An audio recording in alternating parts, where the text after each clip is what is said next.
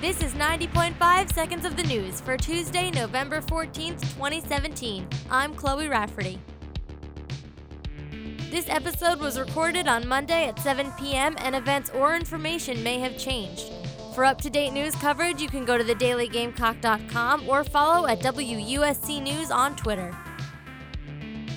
In political news, Alabama Republican state nominee Roy Moore has recently gotten bad press because there are allegations of him pursuing relationships with underage girls when he was in his 30s.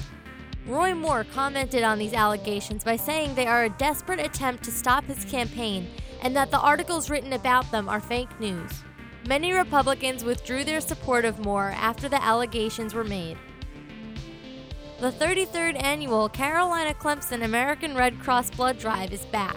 Each fall, the colleges compete to see which one can donate the most blood, and last year Clemson won after 8 years of being defeated by the University of South Carolina.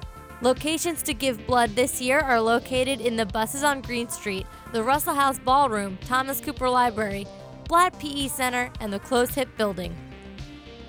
The cats that hold the Guinness World Record for tallest domestic house cat and house cat with the longest tail are missing after a fire burned down their home in Detroit.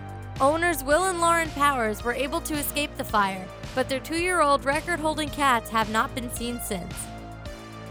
Fans are going crazy over Taylor Swift's new album, Reputation, and are trying to put together the hidden hints and clues about the album. They had many theories as to who the little girl was in her song, Gorgeous, that has a child's voice in the beginning of the track.